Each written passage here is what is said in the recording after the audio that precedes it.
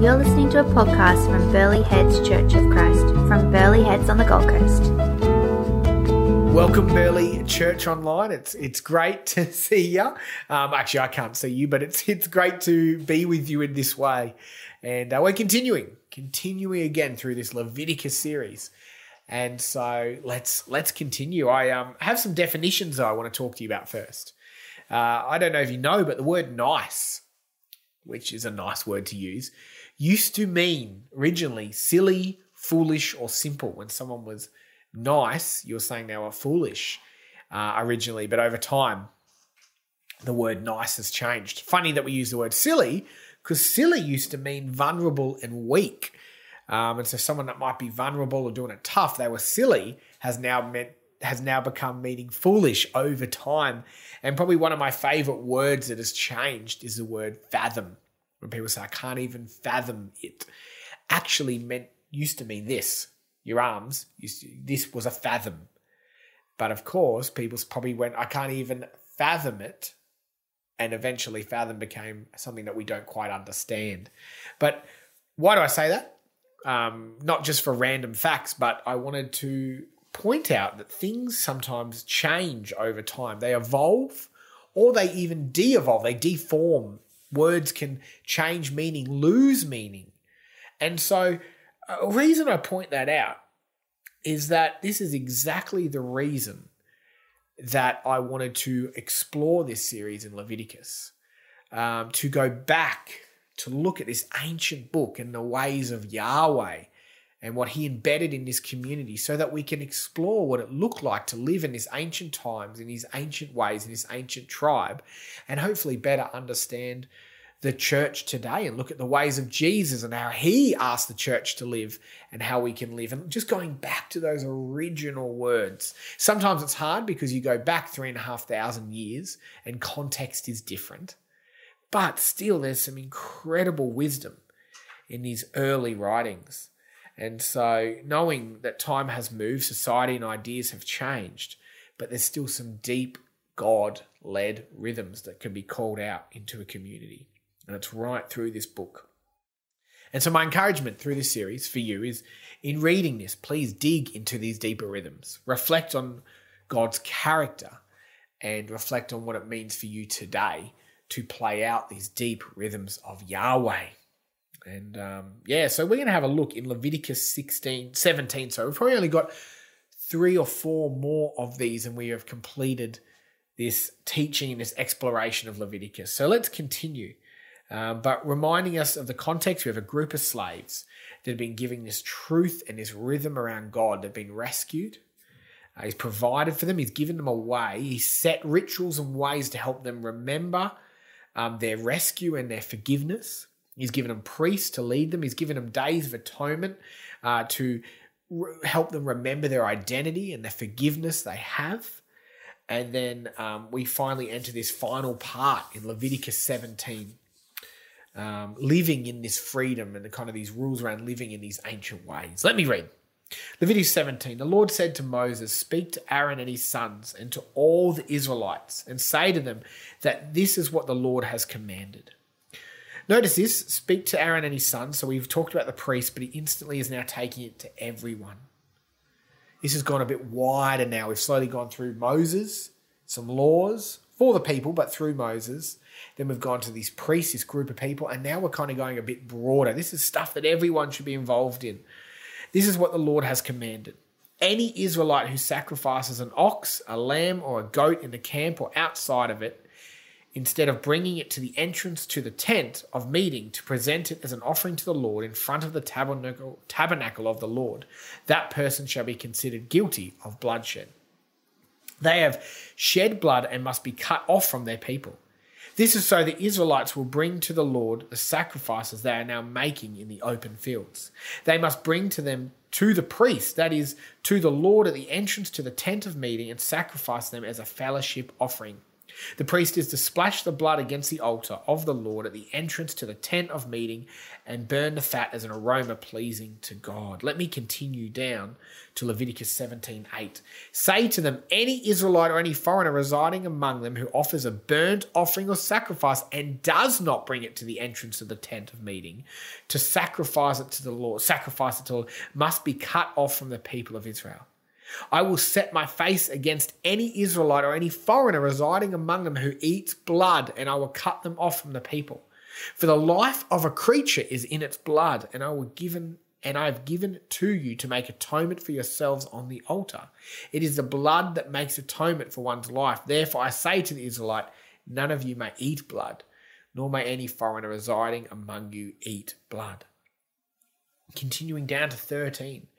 Any Israelite or any foreigner residing among you hunts any animal or bird that may be eaten must drain out the blood and cover it with earth, because the life of every creature is in its blood. This is why I've said to the Israelites, you must not eat any blood of any creature, because the life of the creature is in its blood. Anyone who eats it must be cut off.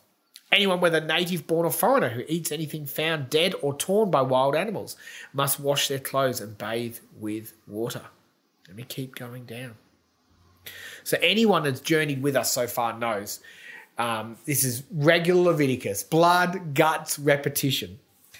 And so it might seem silly at first today as we talk about this idea of do not drink or do not bathe in blood. And that does seem like some stuff that 3,500-year-old tribes were exploring and may feel like it's not in context for you. But as per normal, there is some incredible deep truths. Because this stuff does seem crazy to us. 70 years ago, only 70 years ago, doctors were telling people that cigarettes were good for their health. And so to go back 3,500 years ago and look at what they're talking about, you can see how much time has changed. Things move forward. But there's still something very profound found here in Leviticus 17. This declaration that's given to all the tribes about where they're sacrificing animals, how they're sacrificing animals, and what they're doing with the blood. So let's dive in to the actual story that's being told here. You see, Leviticus 17 tells a classic story as old as time. God offers this holy, sacred ceremony of forgiveness. He offers it in a way that is safe, that is not over mass produced. It's a certain animal gets killed at a certain time in a certain way. It's actually quite beautiful. And the aroma allows the people there to know things are good with God, that he is good with them, that he lives with them. His presence is in their tribe, in their community. It's these rhythms of gratitude and grace and repentance. It's sacred and good. We have similar rhythms in the modern day church around the cross, remembering it was Jesus' sacrifice that fulfilled that sacrifice, that is grace-filled, that forgives us, that we refresh and remind ourselves whenever we can of this good news. And then what do humans do anytime something is good? We squeeze the thing out of it. So these people have gone, hey, that was a good day, the Day of Atonement, where we sacrificed that lamb and we were forgiven. How fun was that? Imagine if we did that every day. If God forgives us with one animal killed, why don't we start killing animals all the time? Imagine what we'll get then. And so classic humans, we go and start sacrificing animals in the backyard. We go and start sacrificing animals. And then we've realized there's power in the blood, right? There's something sacred and holy about the blood. And so we're like, imagine if we didn't just sprinkle the blood on the altar. Imagine if we started drinking the blood. What type of powers or what type of thing could we leverage God to do then? Do you know what? Let's take it one step further. Let's start bathing in the blood. And then imagine what God will do then. Imagine what type of thing we will squeeze out of creation, squeeze out of God if we start just mass culling animals. How quick humans want to exploit, mass produce, obsess over the ritual and forget the very reason God asked them to do it. How quickly do we turn a call to be a people who love God and each other into a way to mass produce or to have our say and our opinions, our ways, to make it about us? 3,500 years later, we have 45,000 different denominations, all with our obsession of our own rituals, our own ways of doing things, our own code. We're obsessed with make it our playlist, my iPhone, my way, my ritual now, my sacrifice in the backyard, my process of drinking the blood. We're obsessed with bending God to our will, exploiting him, forgetting that these people had been taught that animal sacrifice was something that cost something. God at no point asked them to open some sort of KFC where they killed these animals. Do you know what? Leviticus gets a heap of heat from people that don't read it properly and don't read the context, as how dare a God tell people to kill animals. Seriously. Killing animals in this humane, sacred way is so much more progressive than what we see at drive-thrus and a mass production of eggs and chickens and animals in our world currently. This is a holy ceremony that has deep change for that community. This isn't a neat party trick. This is animals' lives. Death is part of creation. This is not a means to an end. This is a holy ceremony. This is a story and a lesson for us to remind us that God isn't a tool for our own glory. He's not our genie. He's not our butler. He's not our servant. He's not a way to claim things. Start doing home sacrifices.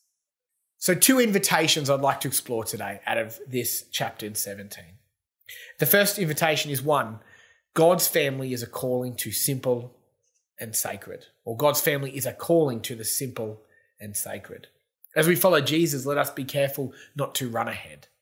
Let's be careful not to treat the grace, the forgiveness, the love as a marketable product.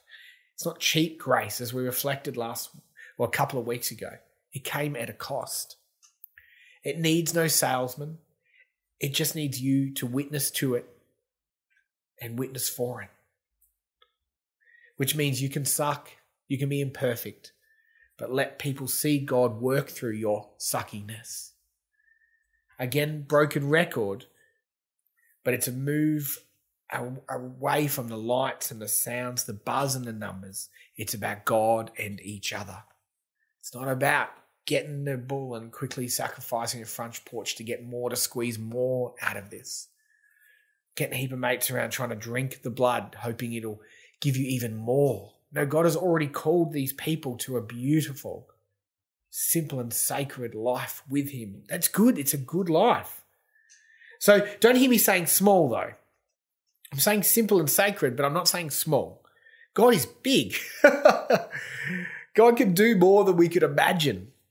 But God will do what he imagines. That's the point. It's God's imagination. It's God's will. It's God's kingdom. So whether it's 1 million people, it's 3, God is still big and God is still with those people. Simple and sacred. So how does this apply to me though, if I reflect on God's communities about the simple and sacred? Well, here's a picture for you. This is a picture of didn't make this up, just quickly got a quick screenshot of my current computer tabs along the top. It's not evil to have that many tabs open. But as I reflect about this, as I looked at these tabs across here, as I see these guys just trying to squeeze the most out of life in Leviticus 17, like it's some commodity to mine out of God. I felt like God say to me as I looked at these tabs, calm down, Steve. There's no way you're doing that much work.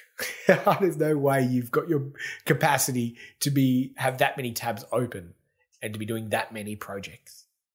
Calm down. I literally felt this phrase as I prepared this message and looked at all these things open. Calm down, Steve. Just do one tab at a time. You only need me and what I've asked you to do today. Close them all down and do one thing at a time. Simple and sacred. Don't need to squeeze the life out of everything. God has called us to some beautiful things, beautiful reminders. But the work is finished. Jesus finished it on the cross. We don't need to re-sacrifice him again. We don't need to hype it up again. It's already profound. It's already incredible. We just need to remember it, lean into it, and be activated out of that, following Jesus, not running ahead. A calling to the simple and sacred. Number 2, I can learn out of Leviticus 17, I feel like applies to us today, is God's family. His family rhythm has a high and holy view of life. God's heart is clear here in this passage. Life is precious. God is actually super progressive here. He's talking about animals' life. If there was ever a Bible verse for your vegan or vegetarian friend to hang on to, it could be this. This clearly shows, and I'm not a vegetarian or vegan, I'm just saying, this clearly shows God cares about animals. He cares about creation. They're not there for our exploitation. God is almost apologetic in this verse, saying, look, we don't really want to kill creation and spill all its blood. But there is a need here. There is a simple and sacred rhythm, and of course there is food. But let's calm down beyond that. It's still sacred. And this also expands to human life, of course, even more. Life is upheld as God carefully instructs his people to consider all life and its worth. This is one of the fundamentals of a Jesus-following family of God, is that we care about life. You know, as I read this, I can't help but reflect. And I know it's like a controversial topic, but I can't help but reflect on the way our world practices abortion. I came out to think about the way it views life. Does it understand, does the church understand the sacredness of that life? But I mean, that's an easy one. Like, not an easy topic to fix, but an easy one to consider because it may not be us directly. The flip side of that is I can't help but also think about foster care, the homeless, elderly in homes. As Christians, are we valuing those lives, holding them up high as well? And then on the third thing I'm challenged with is I think about life in my home. Am I distracted trying to squeeze stuff out of life, trying to keep all my tabs open, trying to sacrifice some cows around the back to get more out of God, when some afternoons I need to come home and play with my kids, spend time with my wife? Kids are young. I'm too busy trying to drink blood, trying to build my empire, to realize everything profound is waiting for me in the playroom to play some Lego with them. Everything that is simple and sacred and blessed that I've been given is waiting for me to go watch them on the swings. Trying to squeeze everything out of life instead of realizing what's at home and what's already been given and the sacredness of that life. There is time for work, don't get me wrong. This is not a sermon about being lazy. There's time for provision. There's time for ambition, holy ambition. But let's make sure it's God's timing, in God's way, God-led.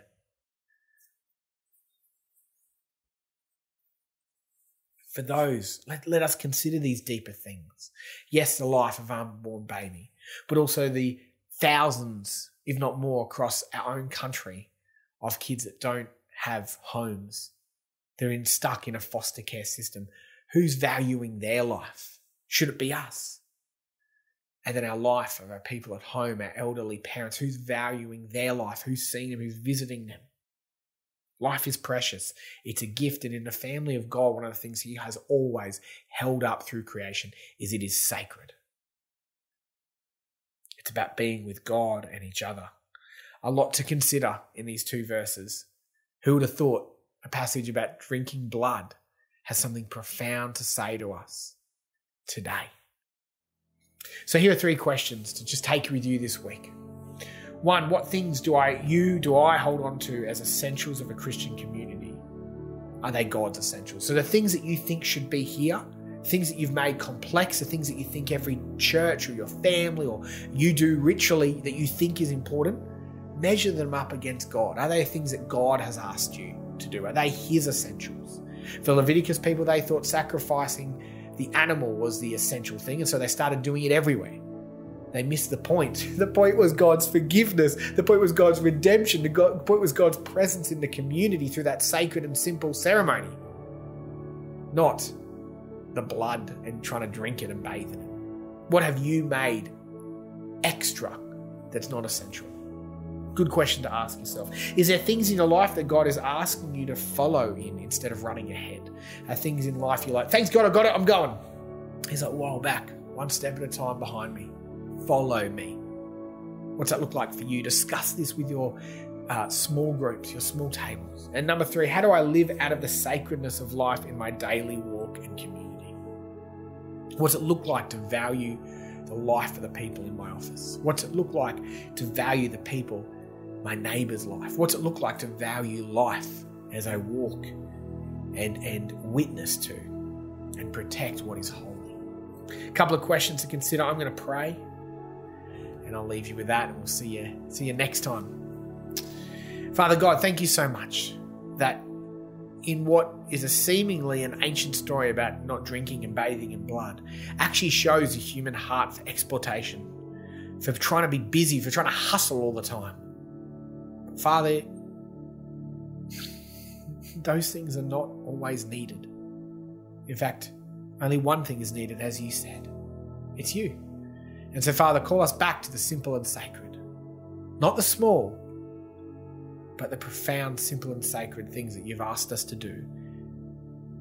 And secondly, Lord, call us back to thinking about the value of life and how we as priests of today, as discussed, witness to that and protect that. In Jesus Christ's name. Amen.